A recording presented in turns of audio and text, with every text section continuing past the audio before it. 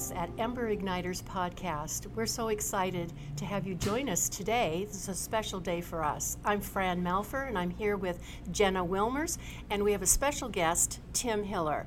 Tim Hiller is a professional NFL player. He's also a gentleman who has started other entrepreneurial type of business with young people especially. And he has a story to tell, and we're going to unpack that today. And I'm really excited. Thank you for joining us, Tim. It's my pleasure, as we say at Chick-fil-A, and we're here on site. So there you go. Thanks for coming. You're welcome. So I just wanted to kind of come at you, first of all, saying, how did you get involved in the NFL? I hear you were quite the college football player. Yeah. I have to be honest, it wasn't necessarily my big long-term goal. We talked a little bit as we were preparing. My grandfather was a big influence in my life. Yes, he was. His parents were Italian immigrants, spoke little English. He grew up on the south side of Chicago, went to South Shore High School, didn't have a lot growing up. But football was his ticket to get an education, and he was recruited by Ray Elliott, the head coach there, and was a part of the 1952 Rose Bowl champion team at Illinois. Was a center, and so I have his jersey and his ring and all that fun stuff in my basement. But he was someone that you kind of looked at and said, I want to do that. That's pretty cool. And so really playing college football at a high level was kind of the more near-term goal for me. But God opened different doors. And so at the, just had enough success in different things at the end of my career. I was invited to the 2010 NFL Combine after college at Western Michigan. And then was signed as an undrafted free agent by the Indianapolis Colts. And then I spent time with 4 teams in all before that chapter closed. So. Wow, and just knowing a little of your history throughout that period, you sustained injuries, quite a few actually. Quite a few, yeah. I mean, if you were to, I guess, Google my name or do the background research as you all have done, you'd see, hey, started, 44, 45 games, played in bowl games, different things like that. But had a lot of significant injuries. I had a very significant injury to my right knee at the end of my freshman season, which caused me to miss a whole year in 2006. 2007 had a broken foot that occurred kind of mid-season. I was able to play through it, but I had surgery at the end of that season. And then at the end of late in the 2008 season, tore the ACL on my other knee. Oh my goodness!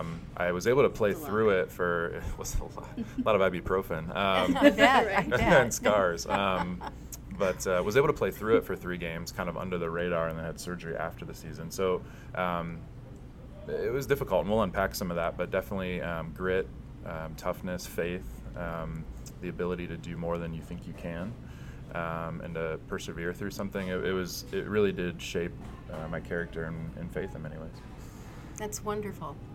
How did your grandfather, you said he was kind of a role model, how much did that really influence your decision to even try to go to the NFL or even playing football in general? I remember a specific example. He never pushed me to do it. It was just something that as I gravitated toward it and had passion for it, he kind of came in and invested. And gotcha. I remember, I think it was my senior year of high school, your graduation party, people give you like a gift or a picture and everybody signs the border of the picture, things like that. And, I remember he wrote something to the effect of, he was kind, he wasn't always the most eloquent, but he just said something to the effect of don't copy me, just be yourself and be great or something like that. And I think he never pushed me to do it, but I think he thought it was neat. And he actually, another, I guess, tidbit I left out, he, in 1953, after his senior season, was invited to try out at training camp for the New York Giants. Wow. But instead chose to go to Korea. And so he served in Korea and was away. My Aunt Missy, who's the oldest of my mom's siblings, he didn't meet her till she was about a year and a half. So my grandmother was expecting when he went overseas, right? And so you read about Tom Brokaw's book about the Greatest Generation and just some of the struggles that our grandparents and great-grandparents went through. It just doesn't compare. We stand on their shoulders. It doesn't compare to the privileges we have because of the foundation they laid. So he was just a role model. He loved us all. He'd always call my cousin, my girl cousins were his beauties, and he just Love that. he was just an awesome granddad. Yeah, so that's really Granddaddies are awesome for that. I was always my 4-star spoiled rotten chatterbox to my grandpa. Unfortunately, I didn't know any of my grandparents. My parents were immigrants to this country, so I didn't get to meet them. But the influence of having family who support you is really important. No question. I hear that from you, and we have an audience that we're trying to reach today out there that sometimes aren't feeling like they have that kind of support. Would you speak a little into how that really did help to shape you, and what people could do if they don't feel they have that support? Yeah, I think asking for help or guidance is a underutilized thing that's under all of our control in Yes. life, and I think some of it is our individualistic society. I think some of it is social media driven. There's all For kinds sure. of things, right? But at the end of the day, like no man or woman is an island, and there's support. I mean, my life was certainly shaped by my family, but it was equally shaped by teachers and coaches and pastors and people that were not blood kin. There you go. I love that. Yes. So I think I'm a discipline that I work hard to keep is reading a proverb every day. There's 31 days in most months, right? So That's just kind of right. corresponding, and it's not something original to me. It's Tim Tasopoulos, the COO at Chick-fil-A corporate. That's a discipline in his life, and I've I love that. shamelessly copied it. And but there's so many proverbs just laced throughout the book of the wise take advice. Yes. The wise seek counsel. There you are. And so it's a posture of humility, a posture of learning, and that can be from anyone. It doesn't have to be your family. There you go. Thank you. I appreciate that. Isn't it interesting, though, how we've moved to this individualistic society that mentors and really gaining that wisdom is actually kind of taking a step back when we were working together as a collective. It's kind of like the Tower of Babel. When they were working as a collective, they were, possibilities were endless. So that's when, God scrambled the languages. It's kind of the same thing. It's dangerous. It's Yeah. dangerous. I think, another principle that we talk about broadly at Chick-fil-A is this concept of success versus excellence. There you have it. And I love that. success is defined, I think we all need to define it in our own way, but success is really comparison driven in Yes, it today's is. society, whereas excellence is really about fulfilling one's potential. And so if we're love more that. focused on running our own race and fulfilling all the God-given gifts and talents we have, we will achieve success in a God-honoring way. Whereas if we just pursue success, so I'm going to be better than the next guy or the next gal, that's not your potential necessarily. It's not your story. I love that you said that. We mentioned at the beginning that you shared with us that you started off being able to get into the NFL, and that changed for you, and you're talking about what you're doing today. How did that feel, or what caused that to make that change into your life that today you sit here? Yeah, it's, there's many pivots, and that's what we're here to talk about. But, I guess when you're playing at that level, you have a certain level, you have to have a certain level of confidence that, my mindset coming in was, I'm going to make this team. I'm going to back up Peyton Manning, and I'm going to do this for at least 3 to 5 years. There was no plan B. There was no other thought. And I think that, looking back, I have no regrets about that. I think that was the right mindset to have. So when you learn the harsh realities of the business, you learn it's a numbers game, that everybody enters training camp with 80, everybody finishes training camp with 53 active and 8 on the practice squad. You see the business side of it, but you begin to see right place, right time, and things outside of your control are also a factor. And so for me, I did the best I could, but was completely caught off guard the first time I was cut, and it wasn't the first time. There were 3 or 4 others, right? And so hearing that, hey, we're going a different direction. It's hard. It's embarrassing. It's when you poured so much into it, you feel like a complete failure. But I think, and we'll talk about this.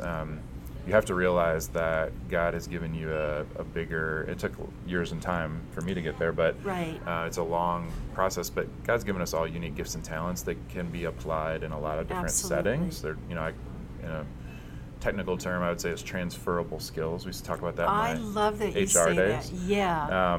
But here's the thing, right, is like I think the other piece of that is that we can't totally understand is calling. So there's no doubt looking back that God was moving me away from football to use my gifts and talents in a way that probably in the long term was less self-centered and more influential for hopefully his kingdom and the benefit of others. Being an NFL athlete or any high-level athlete, there is a certain level of self-centeredness to it. You have to control everything that goes in your body. You have to control when you go to sleep. You have to, there's a lot of emphasis on you, and it's trying to ride that wave and play at that level as long as you possibly can. And why wouldn't you? Yeah. But there can be harmful things if you don't have the right perspective. Right. And so calling, I think, plays a big role in how God moves us from thing to thing in our lives. That totally speaks into, our ministry where we talk about that passion on the inside of you and your calling and following that, finding it. And, the Lord gives us free will to choose what we're going to do or how we're going to carry that out. And so you kind of chose that path of going down the football lane, and then now he's kind of pointed you in a different direction. And so when you hear those 6 words of, that kind of were the pivot point, can you kind of unpack that a little bit of how that kind of took your fire from a big blazing fire of your life to kind of like, oh, we're going to go down to embers a little bit? Yeah, I mean, no, sure, absolutely. So, I mean, what you're referring to is the story of the first time I was released, which is a very striking moment. So typically there was a gentleman who led player personnel. He's a great guy, but he had a tough job, and he was everybody called him kind of the Grim Reaper. So when he was walking, like when he was in the locker room, like you knew someone was going home. Like I was just kind of like you just knew he was usually the one that did the job, and he did it well. But it's transactional, right? Sure. And sure. you're a commodity, you're a good in the grand scheme. You're you're an investment. They're making an investment in you. Right. And that's true for a lot of people if you think of just the employee-employer relationship as well, so people are out there doing jobs that they may not feel fully fulfilled in. Right. Sure. And and it's a sad reality that we don't appreciate as a society. And employers, we don't always appreciate our people the way we should, and we're not perfect here either, but it's something we try to put a lot of positive emphasis on to build a great culture here. Right. We talk about this concept of family, and family being an acronym that stands for forget about me, I love you, if you kind of write it out as an acrostic. And that's a good one to remember. Say it one more time. Yes. I borrowed family. this from someone else, but family, and we have a sign in our break room, but it's forget about me, I love you. And so like a lot of times when I address the team in communication, I like, hey family, but I write it out with periods between things like that. Sure. And it's kind of this subtle reminder of serving others and trying to be others centric. But back to kind of what we were saying, anyway, the day I was released in Indianapolis, the Grim Reaper was not around, and but I happened to be. It was a double session. We had an AM and a PM practice. I had quickly eaten lunch. I was off to just kind of had an hour to kill, so I was going to watch some extra film from practice, take some note, just kind of preparation for some reps I was going to get. We had just played a preseason game, or second or third preseason game. It was kind of down near the end of the preseason. So just, it's just usually once you get around the second or third, usually the third preseason game, the starters aren't playing much anymore. They've gotten their reps. They want to protect them from injury. So, I'm coming into a spot where I've gotten some playing time, but I'm going to get more in theory, and kind of that final game and final push to make the team. And so just going to, kill that hour by preparing, getting ready, right? So I grabbed my lunch, grabbed my stuff on my way to do that. And one of the area scouts who kind of scouted the Midwest was there. I knew him, didn't have a deep relationship with him, but knew who he was. He had come to Western Michigan before, nice guy, had interviewed me before. And he was just like, hey, you got a second? Like, come follow me in my office or whatever. And so kind of unknowingly, I'm like, oh yeah, sure, but I got places to be, but I can make 5 minutes for you kind of thing. And he just called me in and was like, hey, like we've had some injuries in the defensive secondary. We need to sign another safety. Peyton's healthy. We're only going to keep 2 guys. Like, we got to let you go. And it was just like, wow. completely shocked, completely caught off guard. I should have been wiser for it. I think just first time and young and naive. But yeah, it was, I was kind of I don't know that it was necessarily I certainly could have been better. I certainly could have played better. But there were some things I couldn't have controlled in that scenario too. I didn't know that at the time. But so yeah, he was like, hey, just Coach Caldwell knows I'm talking to you. Go see him, bring your playbook, and you're free to go, kind of thing. So sign, contract termination papers there. Go into Coach Caldwell's office, and he's just like, hey, good job, sorry, keep it up. Gave me a couple pieces of feedback, and was like, I think you'll get another shot. Good luck, and that was it. Went into the locker room. Told the equipment guys what happened. They didn't really know. And they're, oh, well, here's a garbage bag. Gave me a couple big black garbage bags. Oh my! You're feeling really good now, really aren't good, you? yeah. Like, here's a garbage bag. I don't know if it was intentional or not. A lot of guys were out of the locker room, which saved some extra embarrassment. Yeah. Maybe. Sure. I remember Pat McAfee, our punter, being there, who's now a huge deal on ESPN. Yeah. You see him everywhere. Yeah. He's hilarious. But he was just like, hey, good luck, man. So what you come to see is this kind of thing happens all the time, like every week in every franchise. It's a hard business. But it was humiliating, and just throw all your stuff in the black garbage bag and get out of there quick, hop in the car, call my wife, like, hey, I just lost my job. Oh. Lost our insurance, like all that stuff. And it was a stressful, crazy time. And remember getting calls later from, like, Frank Reich was our quarterback coach. He's the head coach of the Carolina Panthers now, and a couple other coaches just being like, we were out of practice. We're like, where were you? We're bummed. We're surprised. We're sorry. It's crazy they didn't know. Keep your head up. You're going to get another shot.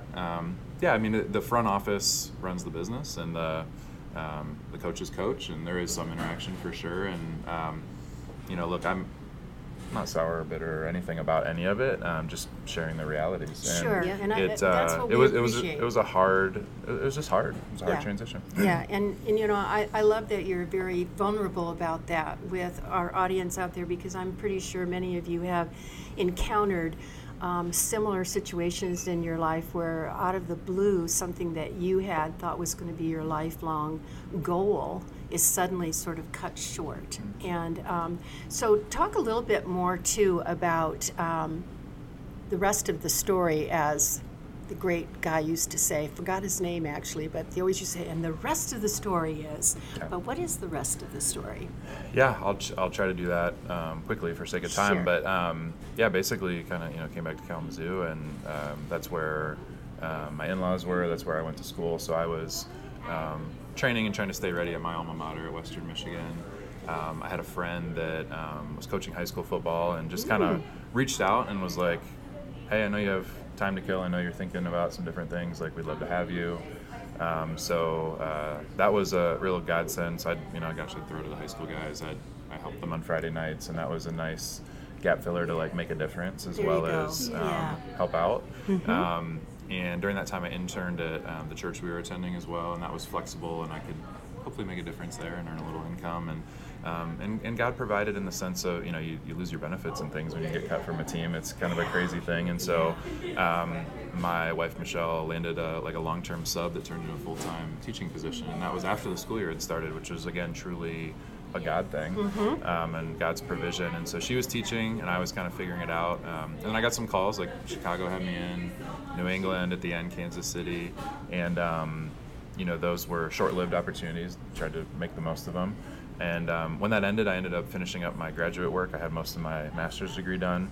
And then God ended up pulling that thread into high school coaching. So I was a head high school football coach for 4 years. At the end of that time, he kind of transitioned me from the school district into a large multinational medical company called Stryker. And I spent almost 9 years there in a variety of roles that I think really prepared me well for what I do today. So I spent time in our service group. I spent time in human resources and training, as well as in sales. And that was a wonderful experience, and is a great company. Learned a lot there. Don't think I'd be the leader I am without that. It was really a second master's degree in many ways. And then in 2019, entered the long and rigorous Chick-fil-A process, and we found out it was April 1st of 21 we were awarded the franchise. And then here we are celebrating our 2-year anniversary this weekend. So That's awesome. pretty crazy. It is. Tell us about how your family and whatnot supported you through the transition period between the NFL and Stryker at that point. Yeah. I probably frustrated them a lot. Michelle, my wife, can tell you that. But, I think one of the things I do remember that was a special moment was I remember first coming home. You start getting phone calls and people are like, interview for the newspaper, like, why'd you get cut? What happened? What's next? And, it's just, it's embarrassing. It's like reliving things over and over again yeah, for a while. That's hard. I think a lot of people are like, why are you embarrassed by that? Like, you're in the NFL and you got cut. But, you have to understand it's no different than a teacher who works really hard being let go by her school district or, something like that, right? It's no different. It's your craft. It's what you do. And so it was humiliating for me. But I do remember a special moment that I'll never forget. I remember pulling up in my in-laws' driveway. I was fresh back and kind of finding a place to live and figuring it out. And I remember Michelle's dad, who I'm really close with, and he's a wonderful man, business owner, just a godly man. But I just remember he grabbed me, he gave me a hug, and he just said, "Hey, this doesn't define you." Love it. And I couldn't I don't think I appreciated that enough at the time, but I always remember that. That was special counsel. I had the pastor that married us, probably a year or so before, well, less than that, but earlier the year before, reached out and was like, "Hey, let's grab coffee. You should, how can I help you? You should be journaling about this, right?" And so I think, in those moments you find out who your friends are, you find out who's there to support you, and I'm just really thankful for, and those men are still in my life, I'm just really thankful for some people that there weren't a lot, but the few that did reach out and press in without me asking, they just did something and they tried to help me. It's awesome that your wife took that sort of role to support you no matter what. She's amazing. I love that that's what we often say to one another when we're standing in that place of joining our lives, but the reality of that can be very difficult.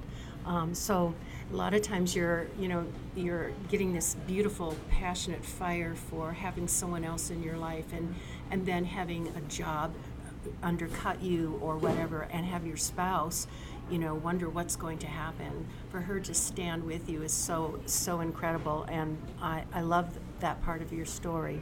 Absolutely. So thanks for sharing that. You shared that you journaled. How did you journal, and if you did, how did that help you? Yeah, so I'm not a natural journaler. My probably Achilles heel with that is taking the time to actually slow down and reflect. I tend to just kind of be an on to the next thing. Aren't we all? Ambitious person. I feel that way. And while that's not bad, it you miss out on things, right? Yeah. And so I tend to be more reflective in my head, but not necessarily putting it on paper. So it was a good challenge. What ended up happening was I found it most effective to be almost like I was writing a letter or communicating to someone else what I was going through and learning in that experience. And so these things ended up kind of taking on the form of a devotional, which I think is where you want me to go with this. And my wife reads one and is like, "Hey, can I, someone at work's kind of struggling with that. One of my coworkers, can I send it to him?" I'm like, "Oh yeah, sure, I guess." And then emails get forwarded and things happen, and all of a sudden, you kind of start getting this little following, this little "Hey, these are, appreciate these. When's the next one coming?" kind of thing. And then kind of got the suggestion of "Hey, you should start a blog," and I'm like, "How do I do that? I don't know." So kind of got introduced to that a little bit, and then that grew a little bit, email list, things like that, and then I went to a conference. It was a leadership development conference put on by a HR consulting firm in Kalamazoo called HumanX, and I was there because a friend had invited me, had some extra tickets, and so I show up and I'm sitting at this table in the back by myself. What I came to find out later was it was because he kind of stuck me in. I was at the speaker's table. So here I am with the important people of the day. And I'm having lunch next to Tom Izzo, who was one of the speakers, and this guy named Adrian Gostick, who is an author, kind of organizational development consultant. He wrote What Motivates Me and The Carrot Principle and other books like that. And he's sitting on my other side. And so just striking up conversation with these individuals. And Adrian had a high school son at the time. He was playing, I think, high school soccer and football. He was maybe kicking or punting and playing soccer. And we just kind of, struck up a conversation, stayed in touch. And through a couple of things we had talked about in the months following, again, just kind of shared some things. I was like, hey, actually, I wrote something about that, and here you go, and sent a link. And he was the one. I mean, he came back and was like, you should get published. And I'm like, Like, okay, wow, okay. how do I do that? Just not even on the radar. Yeah. And again, just God calling and open doors and things like that. Mm-hmm. I was like, wow, okay, let me think about this. Kind of, he gave me some advice on formats. I actually remember sending him kind of a very first, very rough manuscript, and he just like shredded it and was Yes. like, but he had the experience, right? And so I was like, okay, take that feedback, adjust. And over the course of probably 2 years, my book Strive came into being. So again, it wasn't something like, oh, I'm going to write a book, which I would like to do it again someday, but it's a hard, long process. Editing is really hard, but it wasn't the initial intent. The initial intent was processing through a hard time and then helping others. Yeah. I think, if our heart's in the right place, God can use it. So that's the story of the I think it's book. cool that you actually, like you've said a couple of times, how do I do that? I don't know how to do that. And each time you took the steps to talk to the people around you to figure that out. We kind of we're on a similar journey. When we decided to start podcasting, we had no idea what we were doing, what equipment we would need, or anything like that. So we called friends that did it, enlisted people at church to help us and whatnot. And so we kind of took those steps. So I think it's great that you're also showing that example as well, that you can do things, you can do anything that you put That's your mind to, but you also need people around you to help you get there. Well, it's. I mean, you said it in more or less, like it's all about mindset. So, we have 120 some employees here. Like, we have those conversations on a frequent basis. Like, if you want to get good at this, you can. Here's what it takes. And some people want to, and some people don't. And it really, Ecclesiastes in the Bible, Solomon is clear in his writing that there's nothing new under the sun. And so the problems that I encounter as a business owner on a daily basis, someone else has encountered and solved. Like, I think we think our problems are unique, and sometimes they are. I mean, I guess, we're all individual people. I don't mean to minimize anyone's trouble, right. but the reality is someone else has experienced loss, a business operational hardship, a financial, whatever it is, someone else somewhere has experienced it. So, I mean, our approach here in the business is like we are, I guess, spoiler alert, I can say this, but we are going, some other stores in the area, if you're a Chick-fil-A fan, have a dedicated mobile drive-through lane. It's almost like the Disney Fast Pass experience. If you order ahead of time, you scan in and you just fly right up to the window and get your food quickly. Nice. We will be having that at some point in 2024. We're very excited. So we're in this phase of, other stores have that. Growing.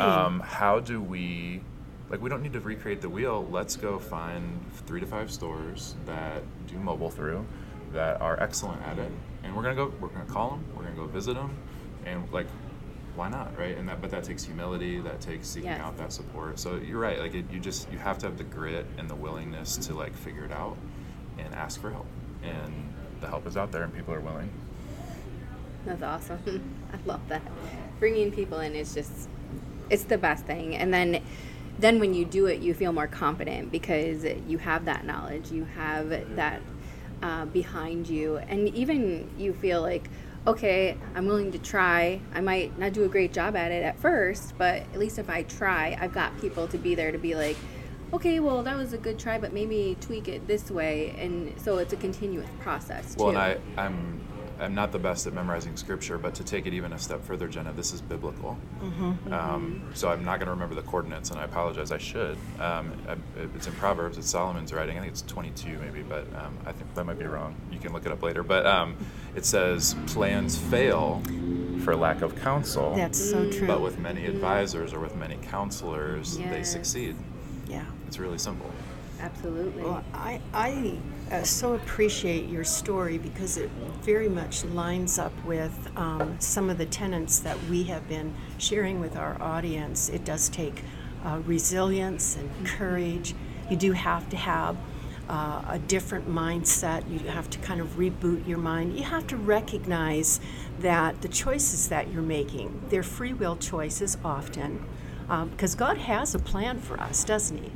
And we can go in one direction, and He might redirect us. So Jen and I love this. We went to a conference over a year ago, and we came out of one of the sessions, and one of the things they said, we both high-fived each other and said, every failure is just one step closer to success. And so we look at that saying, yeah, that didn't go so well, but it gets us closer every time. If you learn from it. If you learn from so it, it's, thank you. You can, that should be true, and it can be true. Yes. But it's all in what you do with it. I agree. And I also love that what you didn't know you were doing throughout this time is you were literally painting the picture. We've said that, we all have something in us that God has designed for us.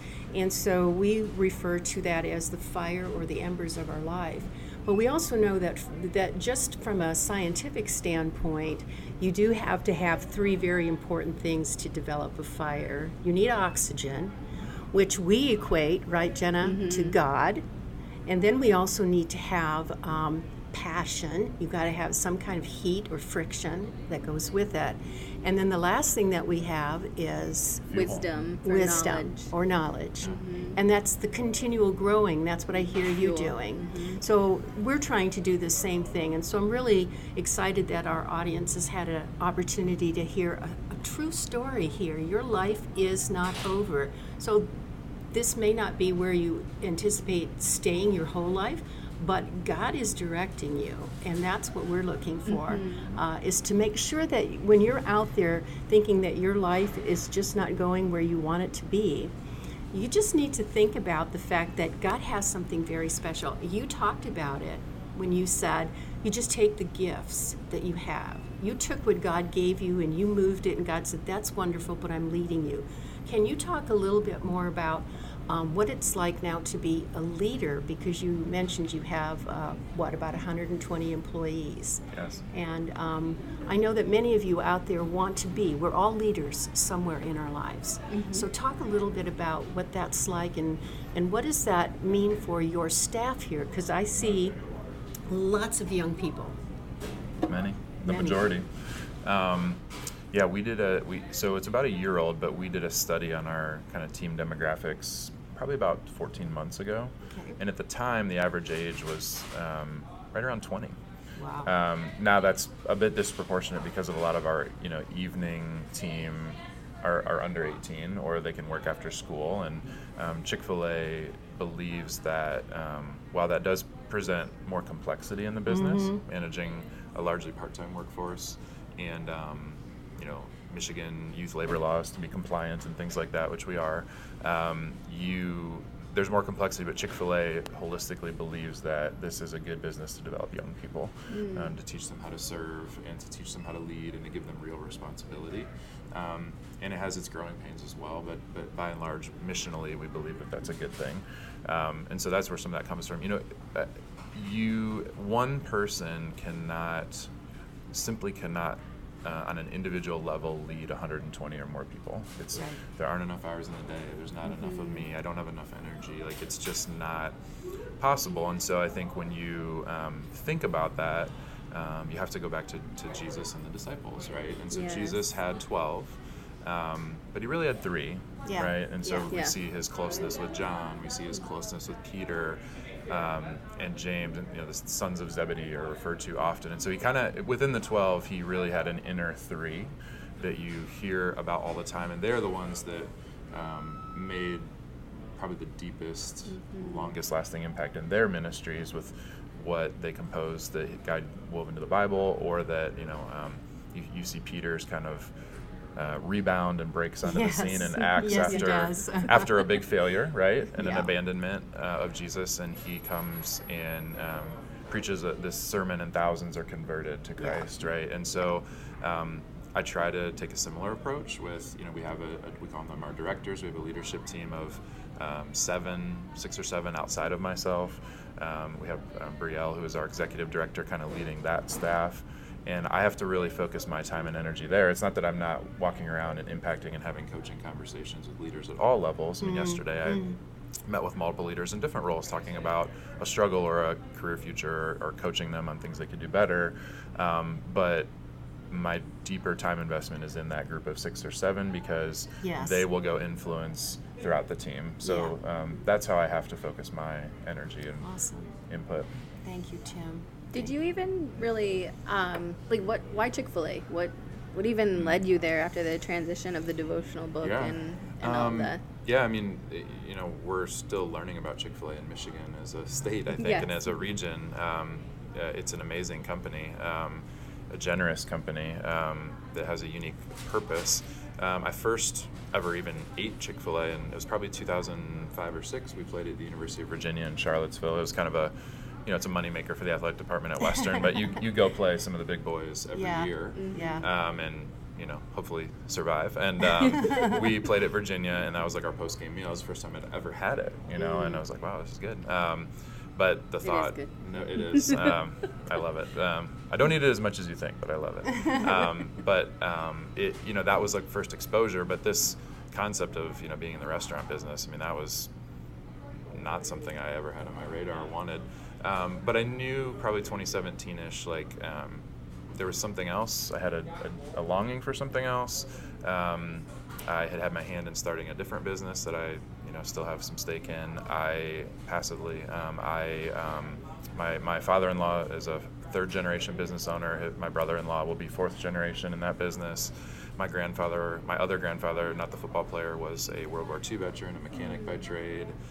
Owned gas stations, owned a Napa franchise. My uncles were in Napa franchising. So these influences are around me, kind of creating that itch. Or maybe it's genetic, I don't know. But could be. It's it's around me, right? And so kind of had that hunger to do that. At some point, I just didn't know what I would hang my shingle on, and so really just started researching in different things. And in 2017, when I was at Stryker, I reconnected with another Western Michigan alumni, Adris Rashid, who owns 2 stores in the Kalamazoo market.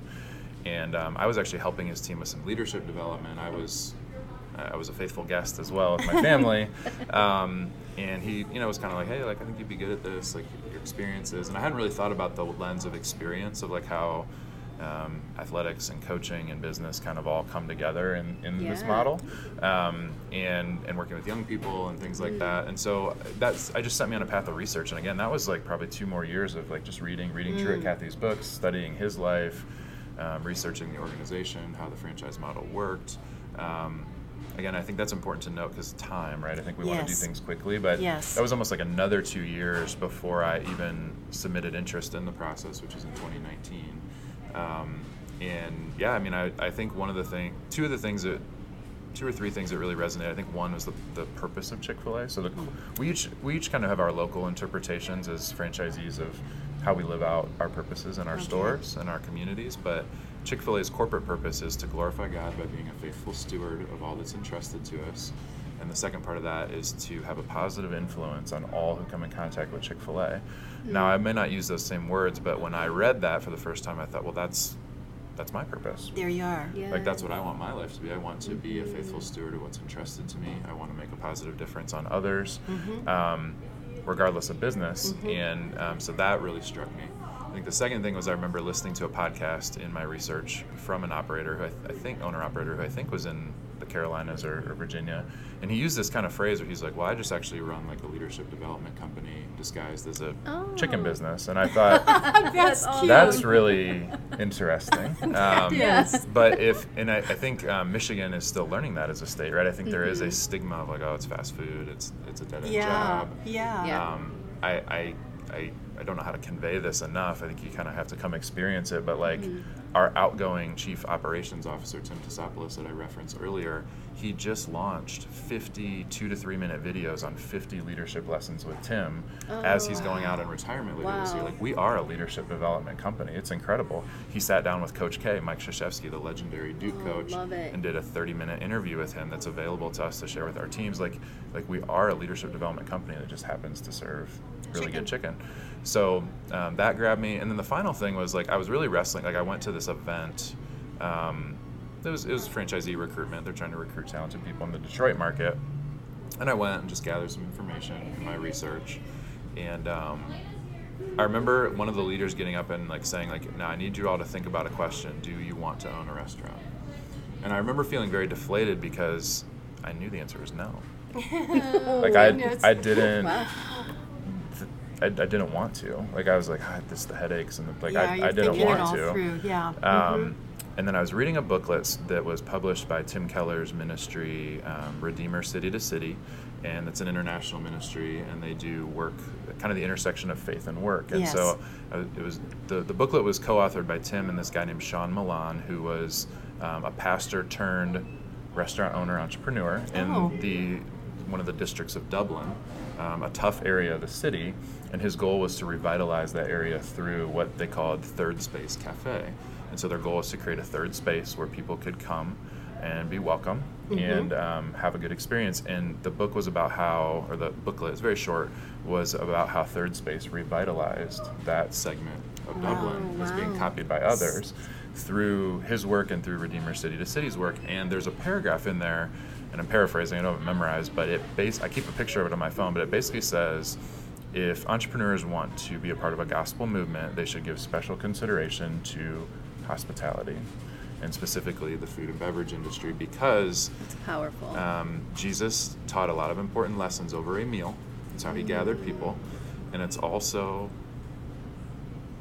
it's emotional. It also creates space or a seat at the table for people who don't own the table. And so it's something we should give special consideration. I was like, There you go. all right, God. All right. I'm going to own a restaurant. And 2 years tomorrow, 2 you years said. tomorrow. 2 years tomorrow. So I apologize for the emotion, but it's real. That's okay. And I think God has a hand of blessing on Chick-fil-A. I appreciate so much that you took the time. I'm sure our audience can hear in the background. There's noises. We're in your. We're in the store. Yeah. We're in the We're store. serving people. And serving people. And I love that. There's so much that I know our audience has gleaned today, and I really want to encourage you. If you didn't catch it all, please go back, listen to it more than once or twice. Tim, you are an inspiration. I know that you speak also, you're a speaker, but more importantly, I see that you have taken the principles of God's Word and filtered them into your lives. You've built a fire, you're building a fire, and it will continue to grow as God leads you and as you stay close to Him. So. And I just want to thank you for your authenticity. I mean, even from the first day that I met you a while back, being a supporter of veterans and whatnot. And I mean, I even remember coming to the pre-grand opening Dedication. where you gave my son, the cow Eat More Chicken. Yeah. And he still has that. He still runs around with that and whatnot. And just the love that exudes from you, not only just like to the community, but also to your team. That's a really powerful thing that you're sharing with people, and your authenticity. And I just want you to know, like, keep going with that, because the Lord is using you, and we are just so thankful that you even, consider joining us today too. Oh gosh, it's fun. I'm humbled and honored to be here. Thanks for thinking of me, and I just hope that this is an encouragement to many. I'm sure it will be. Well, thank you for being with us today. That's all we have. I hope that you will remember we have a Facebook that you can go to, Facebook and Spotify and YouTube. Apple Podcasts. There you go. Thank you. Yep. Sort of my mind sort of went in a different direction. But we're also a website. You can find us there, www.sparklightministry.com. So until the next time that we see you, please go out and set your world on fire.